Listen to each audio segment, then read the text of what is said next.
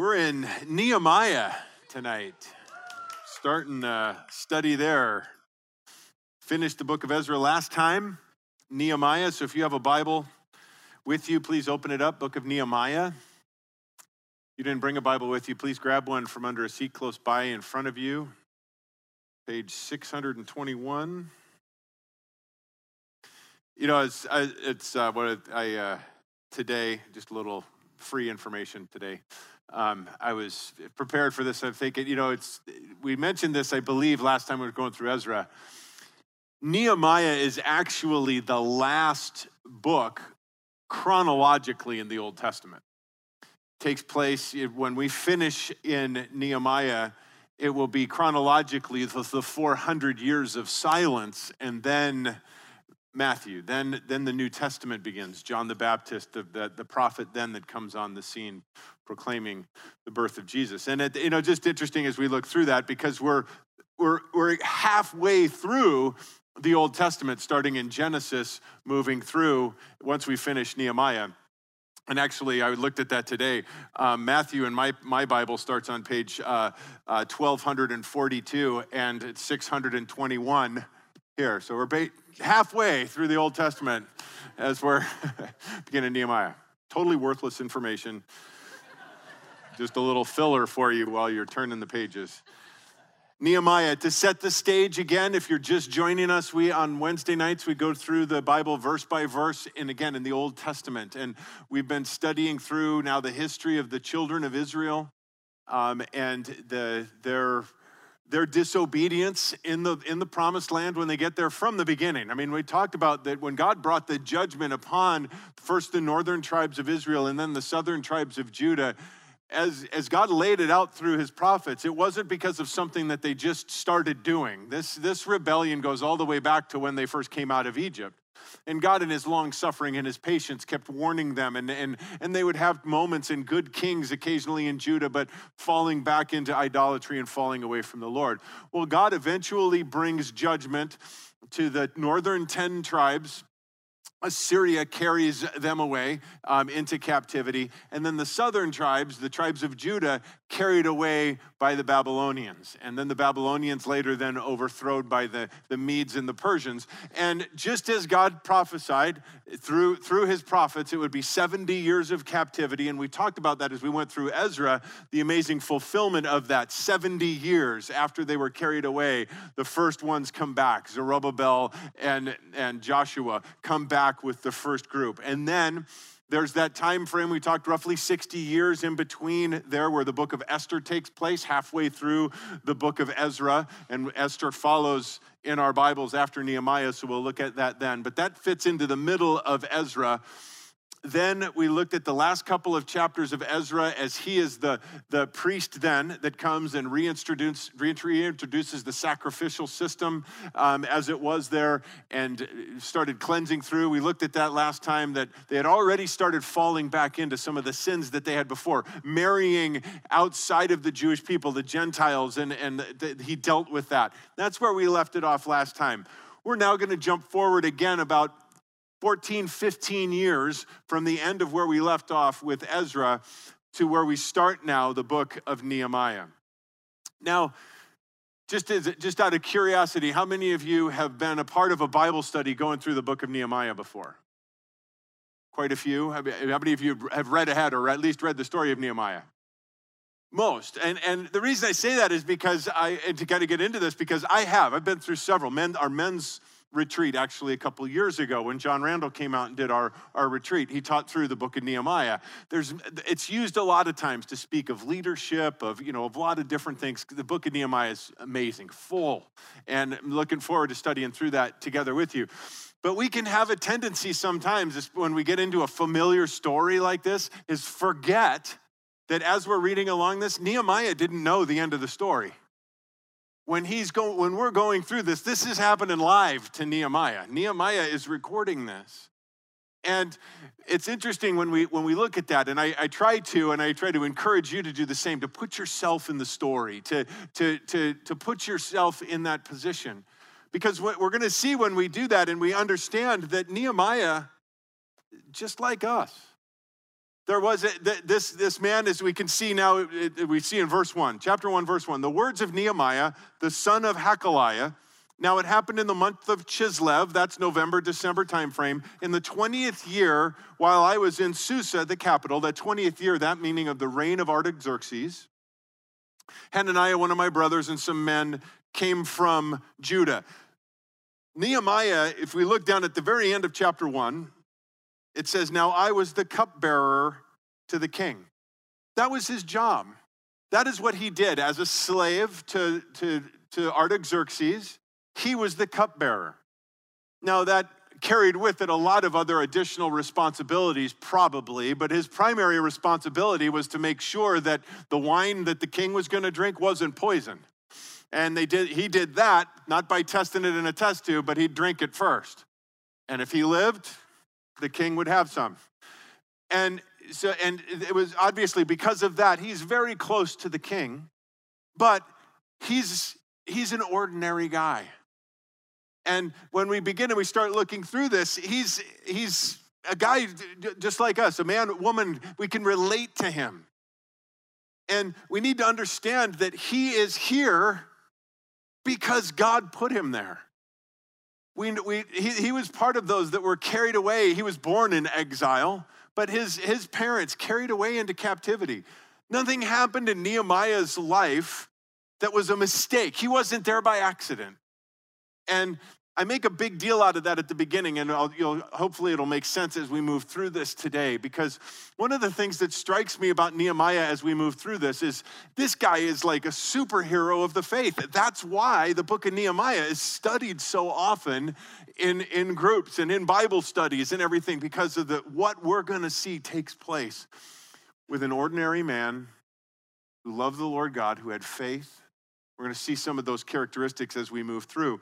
But the first thing to understand is God put him there. And we mentioned last time in Ezra, you'll remember, Artaxerxes had given a decree 15 years earlier that said anybody who wants to go to Jerusalem can go. Nehemiah didn't.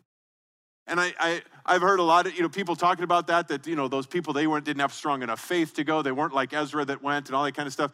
I believe totally differently. When I look at a man like Nehemiah, and we're going to study and we'll see this through here, he was a man of great faith, great love for the Lord, great love for the Word of God, and great love for the city of Jerusalem. He stayed, I believe, because God didn't tell him to go. As a matter of fact, Jeremiah 29, this is Jeremiah speaking before they went into captivity, or after they had recently been taken into captivity. Thus says the Lord of hosts, the God of Israel, to all the exiles whom I have sent into exile. God sent them. Again, the Babylonians thought that they were conquering the world. No, God was in control of it all.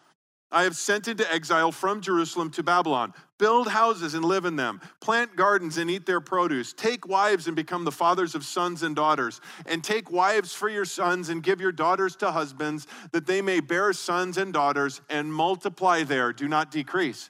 Don't go there and feel like, oh, this is horrible. This is terrible. That I shouldn't be here. No, I've sent you there. Prosper while you're there.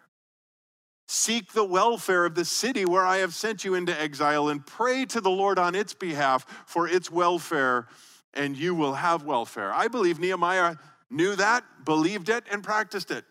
He prayed for Babylon. He prayed for Artaxerxes. And I believe that because of that, he took great pride in the fact that that was his job to do that. However, we also know that he was a man who loved the Lord, loved his people, loved Jerusalem. But we look at that and we could say, you look at the lives of some of these great heroes, and remember, they don't know the end of their story either. Like Joseph. We know the story of Joseph.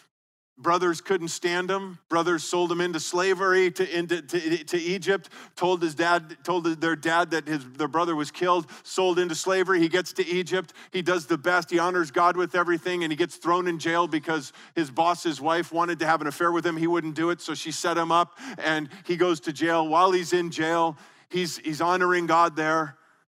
Two cellmates he has are a cupbearer for Pharaoh and the baker. and he interprets their dreams for them. And when they go out, he says, hey, remember me, don't forget me in here. What did they do? They got out, they forgot him. Sooner or later, it comes around that he interprets Pharaoh's dream, becomes the second in command. And at the end of it all, remember, Joseph said to his brothers, what you meant for evil, God meant for good.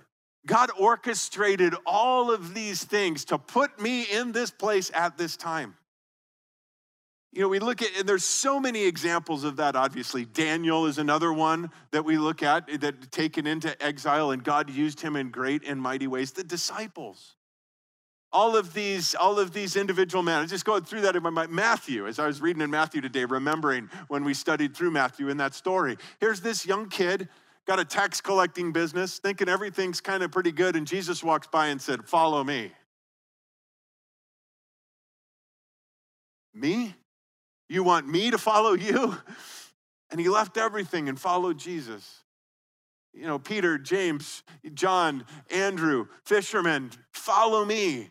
You know, Jesus didn't pick the top of the class. As a matter of fact, all the disciples, they were fishermen and tax collectors because they were the bottom of the class. If they were the top of the class, they'd have kept on going in rabbinical schools, but they weren't. And Jesus chose them and changed the world with them. We look at these and I'm struck by the fact God uses regular people. He doesn't go after all the superstars. He uses regular people. Nehemiah is a regular guy. We see in 1 Corinthians, verse that we go to often with this, but it bears reading again in 1 Corinthians chapter 1. For consider your calling, brethren. There were not many wise according to the flesh. According to the flesh. That doesn't mean that God just picks dumb people. Not many wise according to the flesh. The world says if you believe in creation, you're a fool. Not many wise according to the flesh. You know what the Bible tells us in Hebrews chapter 11, the hall of faith, that we're mentioned in the hall of faith because we believe that God created the world.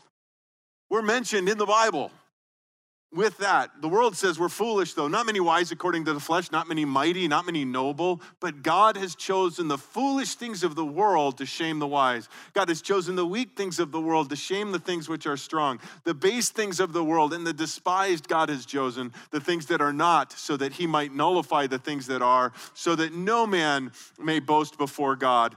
Verse 30, and by his doing, you are in Christ Jesus, who became to us wisdom from God and righteousness and sanctification and redemption. In Christ Jesus, we have all these things so that, just as it is written, let him who boasts, boast in the Lord. Nehemiah, a regular guy, no special education, no special experience, just a man who loved God. He was in the right place at the right time because God put him there. And he embraced that. And I want to encourage anybody here who thinks that you're in the wrong place, that God made a mistake putting you where you are, that God must have a different place for you and you're just waiting for that transfer. Grow where you're planted. Let God use you right where he has placed you. He doesn't make mistakes. He's looking for us to embrace where God has us. He's looking for us with the right heart to just say, God, I know you have me here for a purpose. I don't see it right now, as Nehemiah no doubt didn't see it right now. On the day before this happened, where we're going to start reading in verse 2, I bet you he was wondering, I wonder what this is all about. I seem to be just standing here making sure this king doesn't kick over. Why am I here, Lord? And it all changes in verse 2. It says, Hanani, one of my brothers, and some men from Judah came. They returned from being in Judah, returned from seeing what was going on there. And I asked them concerning the Jews who had escaped and had survived the captivity and about Jerusalem. They said to me, the remnant there in the province who survived the captivity are in great distress and reproach. And the wall of Jerusalem is broken down and its gates are burned with fire. We see here again the heart of Nehemiah. And one of the things that I want to encourage all of us, because there's several things that we can learn from this man if we want to be used by God. Notice his genuine concern. He asked and he cared. How many times do we, and I'm not going to ask for a show of hands, how many times do we say, hey, how you doing? And it's just an empty statement. I'm not saying you don't care about me when you ask me that, but that just becomes kind of like something that just kind of flies out of our mouth. It's like the second part of hi. That it was Nehemiah truly, genuinely cared. What's going on? How are they doing? The people he's asking about, he's never met. These are people, like I said, that went with Ezra, went before the remnant that is there. How are they doing? Truly caring. And how is Jerusalem doing? And the report's not good. We left off in Ezra. There's things that are happening. There's revival taking place in Jerusalem. And I believe that continued. But the report that comes back is the walls are in ruin. The gates have been burned with fire. They've been back now for over 75 years, and the walls are still in ruin. And the gates are still the way they were when Nebuchadnezzar left after he destroyed Jerusalem 150 years before this. And that's bad. Back then, walls were extremely important around a city. Walls provided protection from the enemy on the outside, but walls also provided separation as from the outside as well. And that being broken down, and because the walls were broken down, notice it says they're in great distress. And the reproach around, the people around them looked upon them with disdain. He genuinely cared. His heart was genuinely moved towards them. And we know that. Look at his response from what it says. He says, when I heard these words, I sat down and I wept and mourned for days. And I was fasting and praying before the God of heaven. I'm again challenged by this because not only does he ask with genuine concern, he listens with genuine concern and compassion. So often, again, I wonder at times, and I've seen it played out in movies or in skits or whatever. Hey, how you doing? And the response is, it's horrible. Da da da da da. And the other guy goes, oh, great. Well, good to see you, because didn't listen at all to what the response was. Again, Nehemiah genuinely was concerned when he asked, but when he heard the response, the compassion that moves him. Look, it says, when I heard these words, I sat down. He stopped what he was doing. Whatever it was at that time, he stopped and he sat down. That again challenges me because I can get so busy. And even though I have concern and I have care for something that I may have heard, am I interruptible in my process, in my day, in the things that I have going on? Am I interruptible enough to where I can stop and take genuine concern in the situation of someone else? In the situation of others, perhaps that I don't even know? I stopped, and notice again here the compassion. I wept and mourned for days when I heard this. He was so moved by what he heard. He gets to fasting and praying, but I think to see his heart as he begins his prayer is an important thing to camp out on in just a second, because I think, again, his heart is where it is because of who he is with the Lord. This is the heart of God that he has that would move him to that type of compassion. We see the heart of Jesus. It tells us in Matthew chapter 9, Jesus, it's speaking of him, verse 36, seeing the people, he felt compassion for them because they were distressed and dispirited like sheep without a shepherd. He saw the people, he saw their condition. he knew that they were dispirited, and distressed, just like the people we see here, great distress and reproach that they have. And because he saw that and he understood the reason behind it, they're like sheep without a shepherd, moved with compassion for them, not just feeling sorry for them, but moved to the point of compassion. Then Jesus said to his disciples, the harvest is plentiful, but the workers are few. Therefore, beseech the Lord of the harvest to send out workers into his harvest. Compassion should move us to do something. And the first thing it should move us to do is pray. And that's what Jesus said. Moved with compassion, he told the disciples to pray. Pray, beseech the Lord. And notice that's what he does. He is moved to prayer. And he goes to prayer, and I love that, before the God of heaven. Verse 5, I said, I beseech you, O Lord God of heaven, the great and awesome God.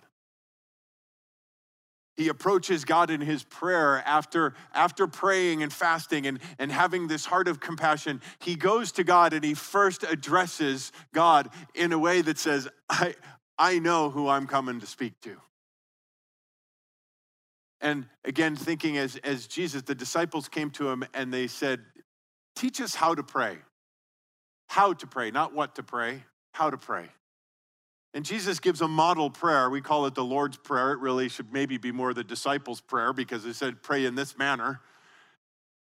But how does that start? Our Father in heaven, hallowed or holy is your name. And I see that same flow here as Nehemiah begins that prayer. Who are we dealing with when we go in prayer? And I mentioned this up at the men's retreat. It's one of my favorite things for me to reflect on sometimes. But when the psalmist says, magnify the Lord with me. Magnify the Lord with me. And that's really, again, what we do when we worship God and we go before him in prayer. And when you magnify something, do you make the object bigger? No. Magnifying something does not make the object bigger. It appears bigger to us, but the object doesn't change. Guys, we can't make God bigger. But when we begin our prayer with, as Nehemiah does here, where he says, "O Lord God of heaven, the great and awesome God," the great and awesome God, not a great and awesome God, the great and awesome God. I am talking to the Creator, Almighty God. And just like Jesus said, our Father in heaven, holy is your name. We're going before Almighty, all-powerful God. Our Father. We're children of God. We have direct access to God our Father in heaven. I think that's important that we, again, not that God has an ego trip that he needs to be addressed with a certain title. That's not it. I think it's important at times that we remind ourselves, again, as we're praying, who we're talking to. Our Father in heaven. He's in heaven. He's got a totally different vantage point than you and I do. And that's important when we're going to him in prayer, because if he saw things the way we see them, we'd be wasting our time. He sees what we can't. He knows what we don't. So when we go to him in prayer, he has resources that we have no idea about. And Nehemiah, when he goes to God in his prayer, he's going with that understanding. God, you understand things that I don't. I'm coming to you. I beseech you, O Lord God of heaven, the great and awesome God, who preserves the covenant and loving kindness for those who love him and keep his commandments. Holy is your name. The God who preserves and keeps his commandments. God doesn't need to be reminded of that. Oh, by the way, God, remember, you keep your promises. No, he's holy, and therefore he can't break his promises. He's holy, therefore it is who he is. It is part of who he is to be faithful to his covenant that he has made. Nehemiah is not telling him this to remind God of his faithfulness and loving kindness and his covenant. He's doing that, again, to reinforce that in his own heart as he goes before God.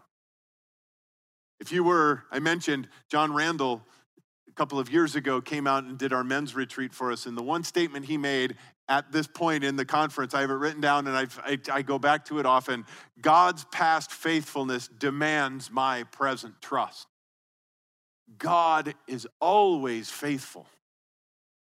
He has always been faithful. He will always be faithful. That's part of his holiness. He can't be anything but faithful. He can't be unfaithful. And because of that, that demands my present trust.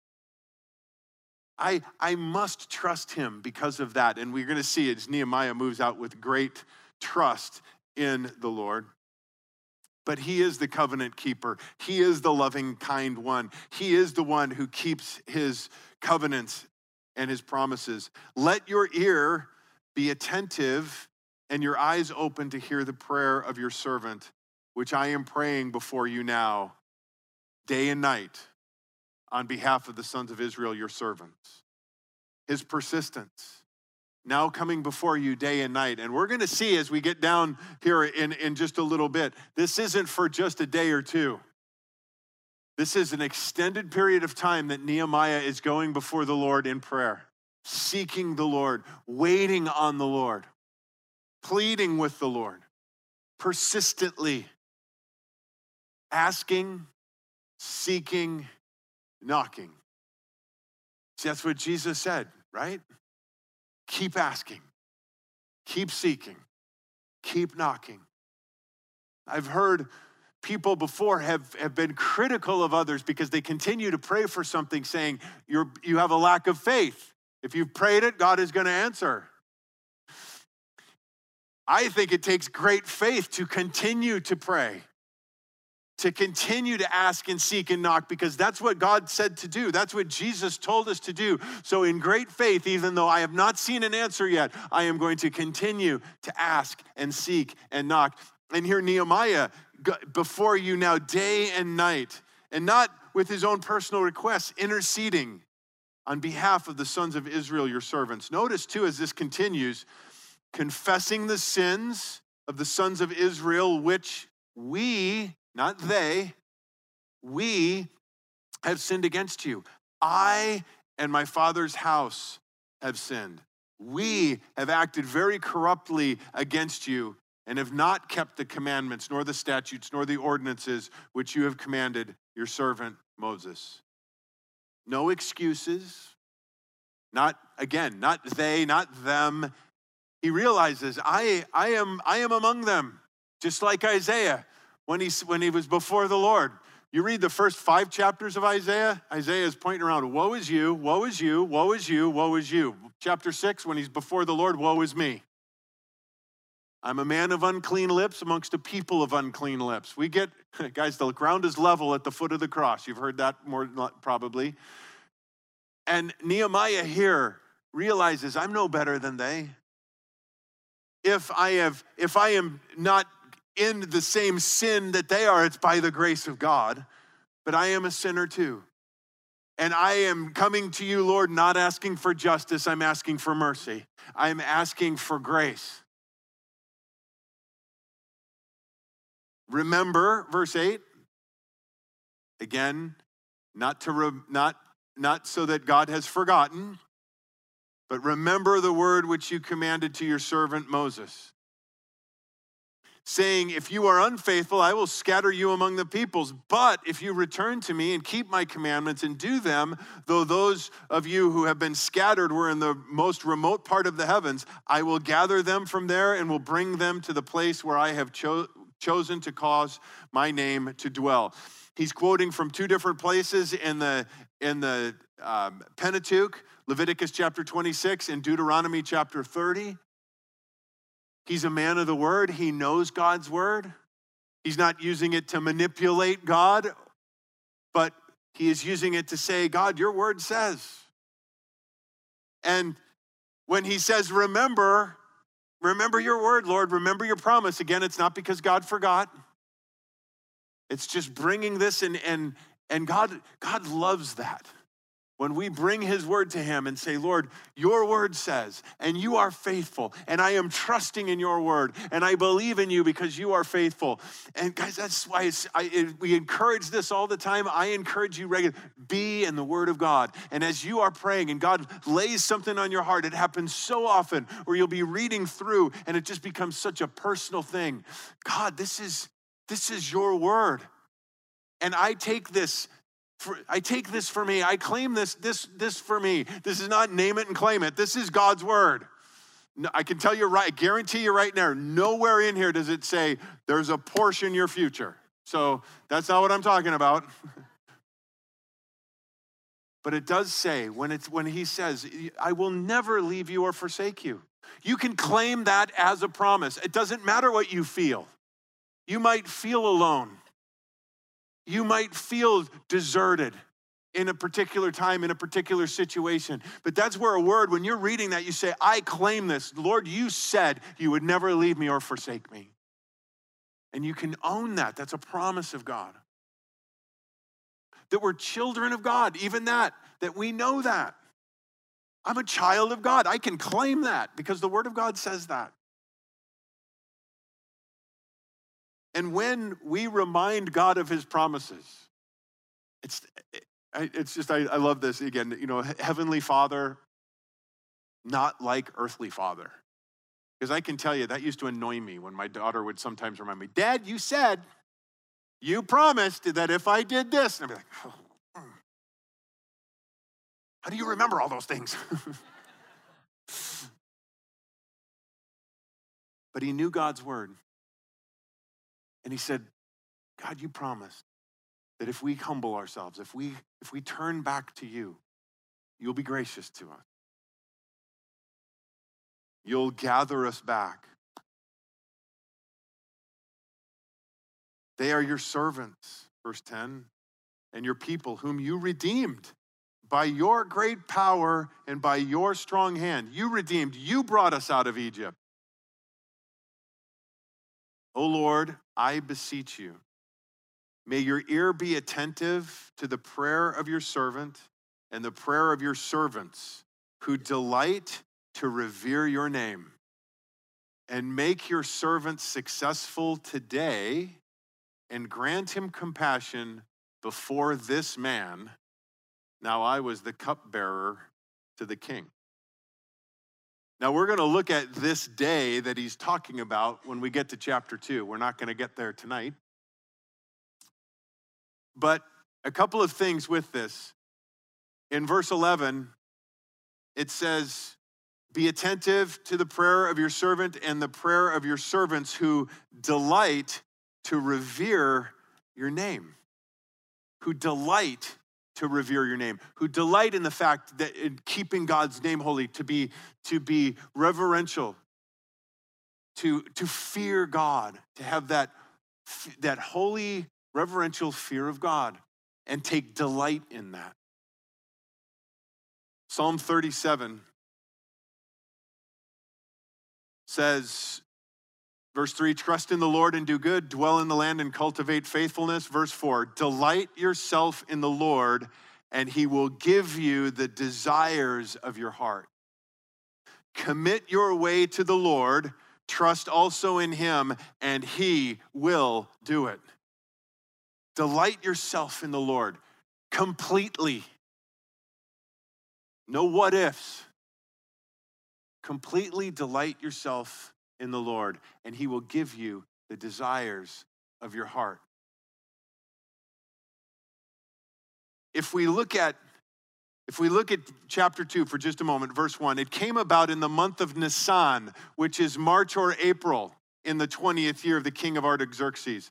We started in November or December. Nehemiah is praying for at least 4 months. 4 months before today comes. When he says, grant me success today. 4 months. Might I suggest that the delight of his heart had changed in that 4 months? Delight yourself in the Lord. He'll give you the desires of your heart. When he first knew this, spoiler alert, he's going to go to Artaxerxes and ask that he be sent to Jerusalem with resources to rebuild the wall. I'm going out on a limb to say when his brother told him back on verse 2 here, that wasn't his heart. But he sought the Lord. And he was going before a holy God. We looked at his prayer. And as he prayed that, and as he dedicated and delighted himself in whatever God would have, God placed that desire in his heart. And then God delights to answer that prayer. It wasn't there to begin with. But as he focused on the Lord, and as he did with the Psalm 37 verse, delight yourself completely, no what ifs. Commit your ways to him totally, no buts. Trust also in him, completely in him, no plan B. God, whatever it is that you'll do, whatever it is that you'll have, God looks for a man like that. Again, we're talking, remember, back to the beginning, Nehemiah is an ordinary guy who just was moved with compassion, who sought the Lord.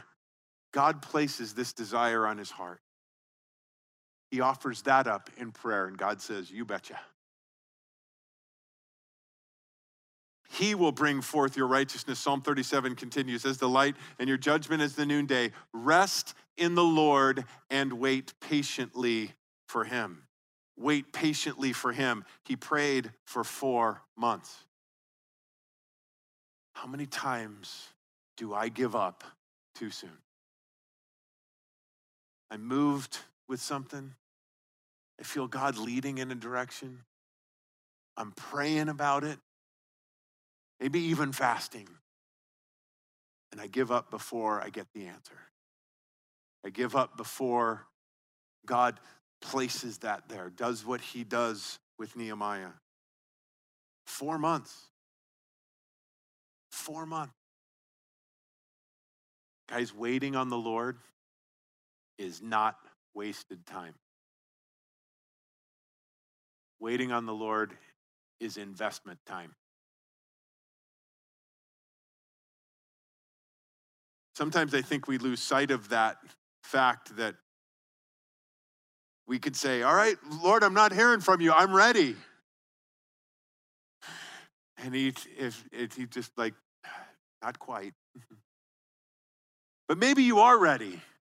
Maybe Nehemiah was ready after 3 months, but Artaxerxes wasn't yet.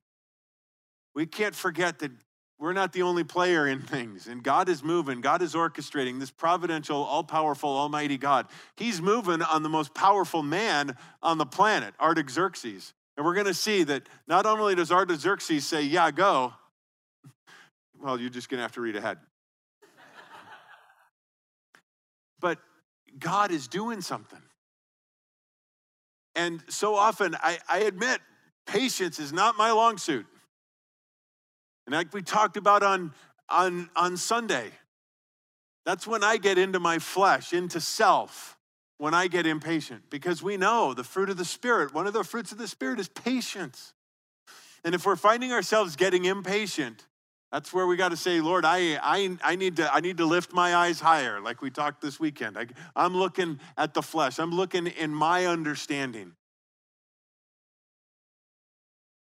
Again, Isaiah chapter 40, again, waiting on the Lord. Do you not know, verse 28, Isaiah 28, have you not heard? The everlasting God, the Lord, the creator of the ends of the earth, does not become weary or tired.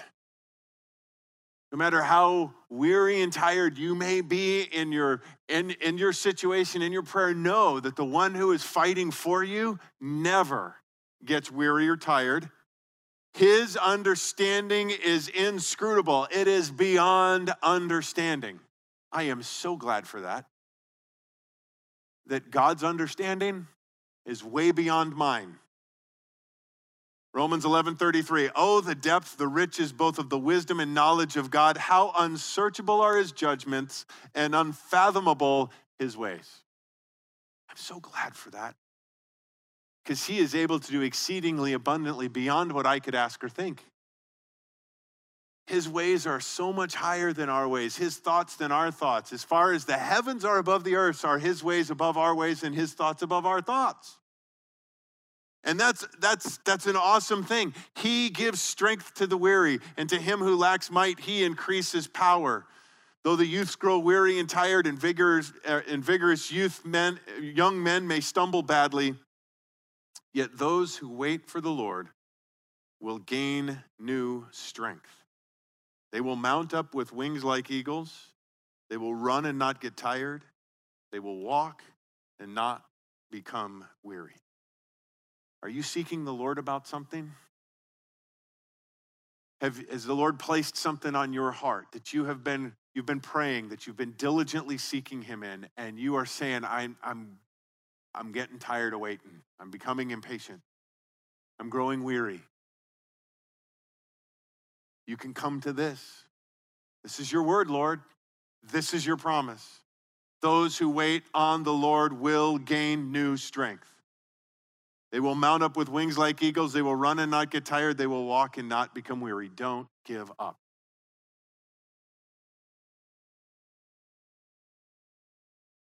I look at Nehemiah in the time that he's in, and we can look at this in the weeks to come. You know, like I said, there's been countless Bible studies done with Nehemiah, and the walls can mean this, and the walls can mean that, and all of this type of stuff. But bottom line, the thing I guess I want every one of us to go away with tonight that's just challenged me again today is God uses ordinary people to do extraordinary things. When things look hopeless and desperate, God uses ordinary people. He will move on your heart. And if you are willing to look upon the things that God brings to you with his heart of compassion, and you are willing to do what Jesus said to his disciples. He said, you know, look upon compassion, and he says, the harvest is plentiful, the workers are few. Beseech the Lord of the harvest that he would send out workers into the harvest. That you would go before the Lord as he lays it on your heart on behalf of others, on behalf of our country, of our city, of families, of individuals, people you don't know, people that you work with, whatever it may be, as God places that on your heart, go before the Lord, beseech him in prayer that God would send someone, but be ready. Because he's going to make you ready to be that someone. Because I love this. It says that, therefore, beseech the Lord of the harvest to send out workers into his harvest. 5 verses later, Jesus sent out the 12 after instructing them. He sent them out. After he told them, beseech the Lord to send out, then he sent them out. He's going to move on your heart. And as he does, and as you pray, and as you're diligent in that, God is going to place on your heart. And then he'll give you the desires of your heart. It's an amazing thing that God, again, would use us, ordinary people, like he uses Nehemiah, as we will see. I do encourage you to read ahead because, again, spoiler alert, he prayed 4 months. The wall has been in ruins for 150 years. The wall all the way around the city. 52 days is all it took to rebuild the wall. A month and a half. 52 days. Ordinary guy. Let's pray. Lord, we thank you for your word, for your promises, and for the fact that you are faithful. And Lord, we look around at the world around us, whether the world as a whole and all of the things that are going on with the hurricanes and the natural things that are taking place to North Korea, to the things that are taking place in the Middle East, and just everywhere around us, Lord, we look at our own country and just the fighting, and it just seems like everything is so out of control. Lord, we come to you tonight as your children and ask that you would just use ordinary people like us to make a difference for you. Lord, I'm challenged again reading this story of how you used Nehemiah. We remember how you used Joseph, Moses, David, the disciples, just ordinary people. Esther,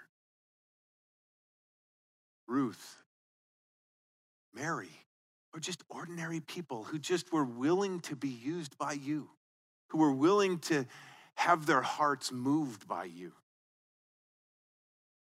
Lord, would you do that work in us? We sit here and we look at these things and we say, how in the world could I make a difference? But Lord, we just put our lives in your hands. And so, Lord, would you move on us? Would you give us that compassion? I'm challenged by Nehemiah's heart and his prayer. Or would you do that work in me? Would you do that work in us? Have your way in us, Lord. In Jesus' name. Amen. Amen. God bless you guys. Have a good rest of the week.